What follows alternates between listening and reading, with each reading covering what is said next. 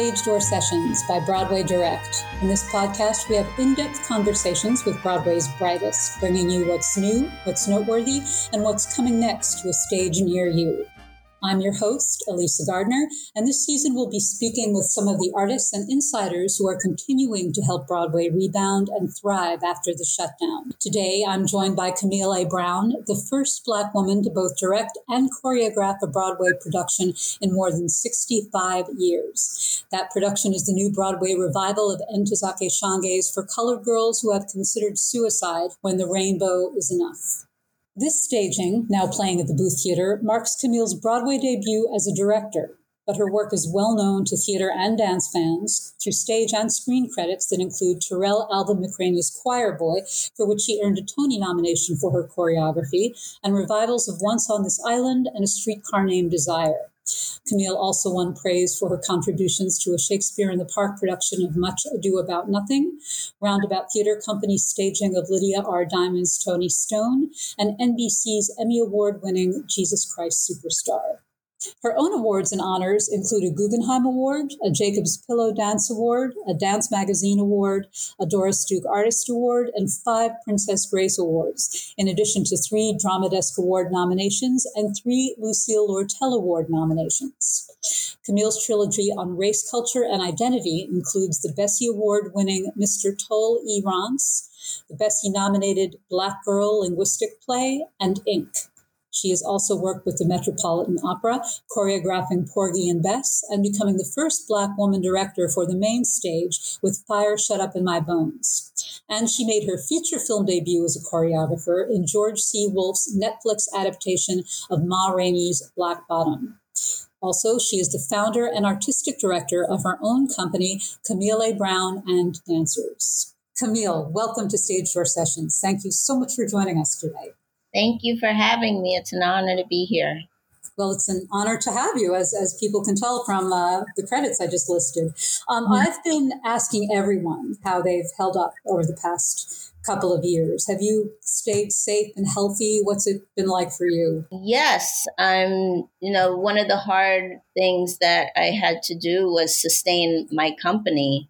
And, I really feel like I have a tremendous responsibility to my dancers. Although they have other jobs, they are choreographers and teachers and dancers for other companies as well. I just felt like, okay, I have to do something when everything's shut down. So it was really an opportunity for my executive director, Diane Rosenblatt, and I to really become creative about how we were going to sustain the company. So, everyone is safe and healthy, and we're actually back on tour, which is really exciting. We started our tour in February, and we just came back from George Mason University. So I'm really thankful for the support of organizations, dance and theater organizations that have supported my work during this COVID time. Yeah. So you're multitasking as theater and dance artists tend to do. Yes, multitasking. Yes, I like to say that I definitely do have 2 careers in terms of having a dance company in the concert dance world and then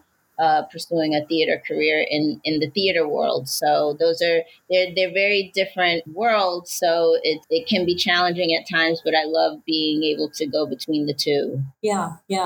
Well, we'll focus for now on your thriving theater career for a bit. You were not yet born, I believe, when For Colored Girls premiered on Broadway back in 1976. You are correct. I was 79. The playwright described it as a choreo poem, and it was hailed as this new, very lyrical form of theater in which different experiences were relayed through these soliloquies and through movement. When did you first become familiar with the work, either through seeing or reading the book or seeing the film adaptation? Through my mom. She would always tell me, don't ever let anyone take your stuff away. And she's been saying that to me as long as I can remember. And it wasn't until a couple of years ago that she told me that she got it from when I started working on the project, that she told me she got it from the play when she saw it on Broadway in the 70s. So this piece has been a part of my life for as long as I can remember, really. And I remember seeing the poster in my aunt and uncle's apartment in Brooklyn when I was younger. So those are two very vivid memories that I have of this show. And my mom tells me that to this day. Just told me that yesterday. Oh, wow. Wow. So I guess you've been in touch with her a lot about this production.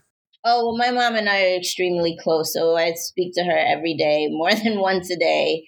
And, she just continues to encourage me and push me forward. And that's one of the things she said. Don't let anyone take your stuff away. She's been saying that to me since I was like 4 years old, like I said, since as early as I can remember. Yeah. Yeah. Is she a dancer? Did she encourage your love of dance early on? Definitely. She introduced me to musical theater, and she was a lover of music and theater. And so, I'm before the internet era. So she would take me to the library and we would take out videos of musicals and just watch them. And I would try to learn all the dance scenes and we would just rewind them over and over and over again. So she's really been pivotal in my career and why I wanted to pursue a career in musical theater. Yeah, yeah. Well, this work in particular, as someone who is so skilled at expressing emotion through movement, I imagine the aspect of combining that with verbal expression in this particular way that was really pioneered with the show must have been very exciting for you.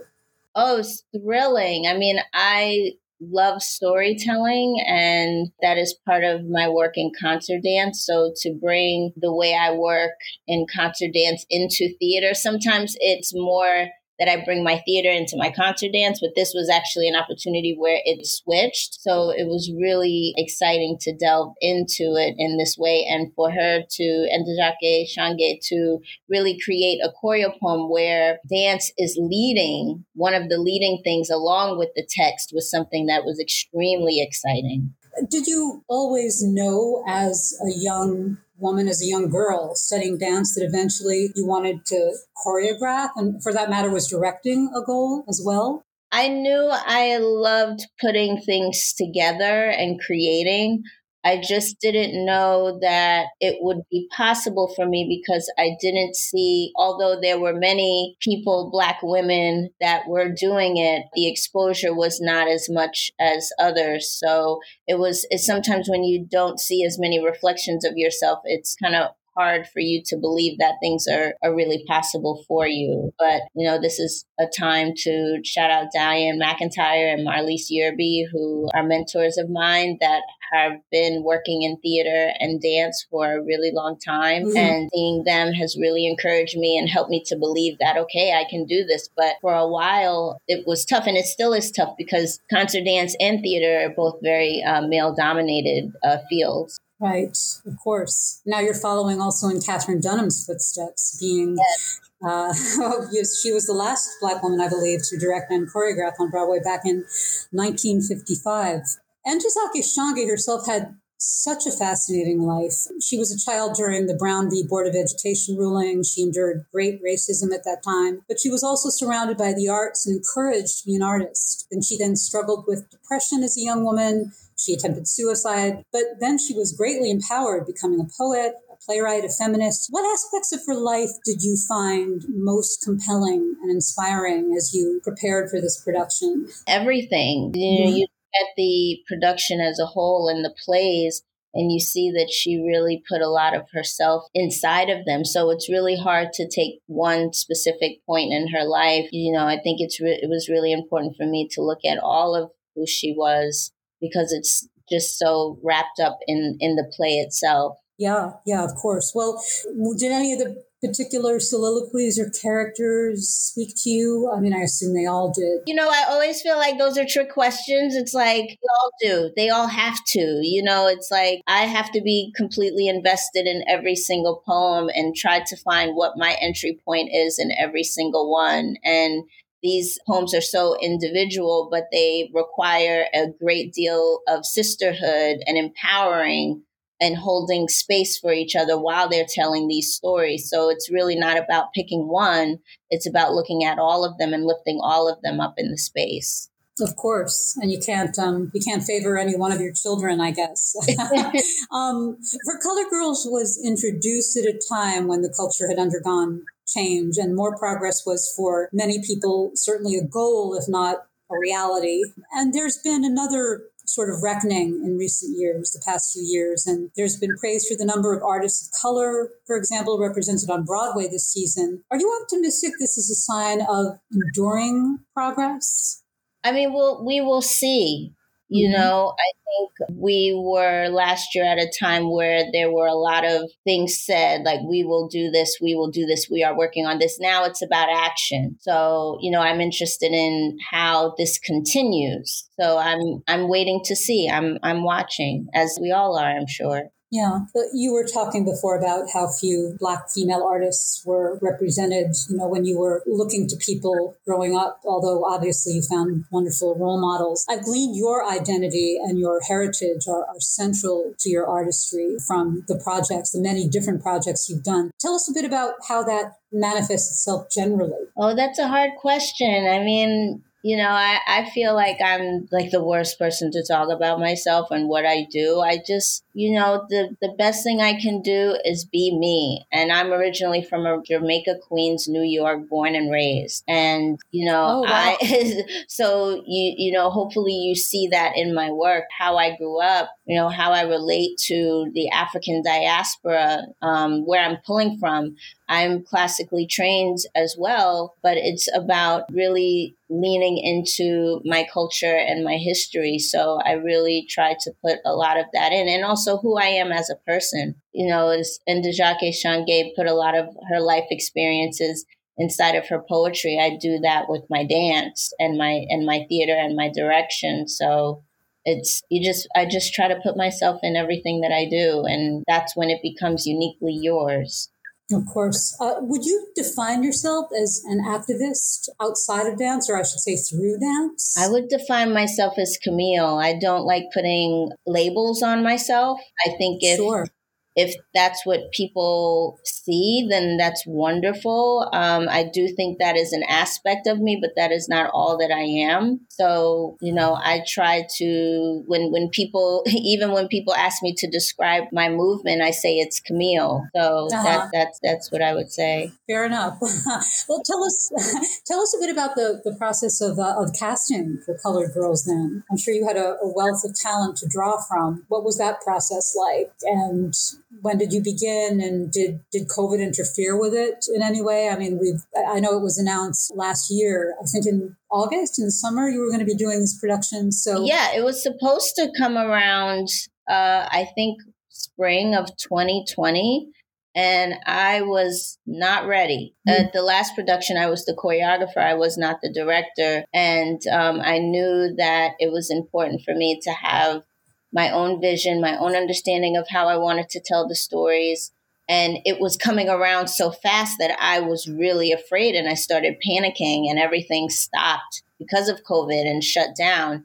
And it really gave me an opportunity to sit back and figure out what I wanted to say with this show. And there were a lot of things that happened during COVID that were really horrific and hurtful. But in this case, it helped my process, and it allowed me to breathe into the work and see the poetry a second time and really delve into it even deeper and take that time. And the audition process started, I believe, in November. And it was really exciting to see. I mean, it's a show that is over 40 years old. So it was really interesting to see how many talented people came in with different interpretations of the show. So it was wonderful. And the people that are a part of this work now, the women that are in sisterhood, I am just so honored to share space with them. And it's been a real joy to be in this process with them, creating. The first thing that we did during rehearsal, normally you have a read through where you sit down with your scripts and you read everything, but we actually had a dance through. So I took them through all of the movements of the show that I had in my brain and had movement for so far. And we just went from the top of show all the way to the end because I wanted them to get an understanding of how I was entering the space. And I wanted to enter it with what I knew and what I know, which is dance. So the process has been really, really amazing. And then we sat down and of course did table work and delved more into the show and its meaning and everything. But we used movement as a way to really unpack a lot of the context of the show. And you have to weave all that stuff together, the verbal stuff and the physical stuff. So yeah, which must have been challenging and thrilling at the same time. Yes. I believe you have other projects on deck where you'll be serving as a director. Yes. I'm not sure I can speak of them right now, but yes, there are things coming down the pipeline that are extremely exciting that I'm looking forward to doing in the future. And like you mentioned earlier, I co-directed Fire Shut Up in My Bones this past fall. So that was really wonderful to work with James Robinson, who was my co-director, and with Terrence Blanchard.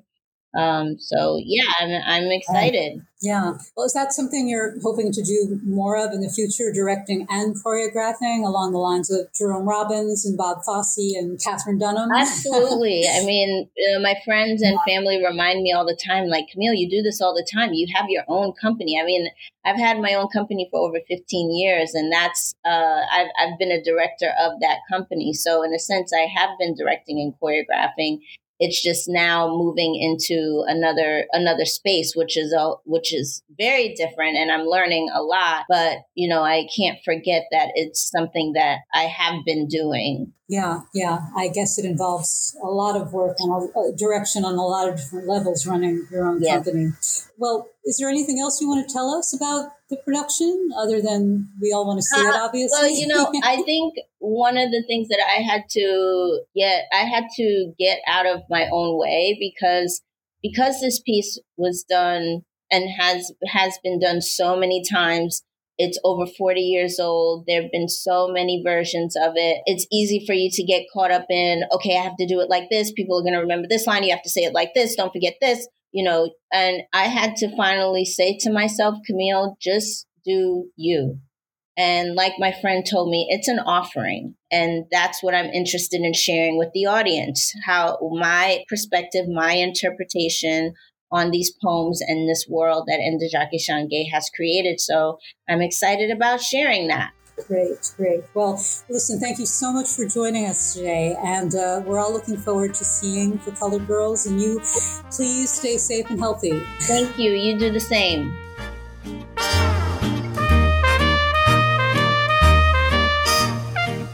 For all things Broadway and to find tickets to your next show, visit BroadwayDirect.com. If you liked our show, please follow us on Apple Podcasts or wherever you listen. And don't forget to share and rate Stage Door Sessions so that fellow theater fans can find us as well. This podcast is produced by Broadway Direct and the Niederlander Organization with Iris Chan, Erin Kravasnik-Wagner, and Paul Art Smith, and hosted and produced by me, Elisa Gardner. Thank you for listening, and we look forward to seeing you again on Broadway.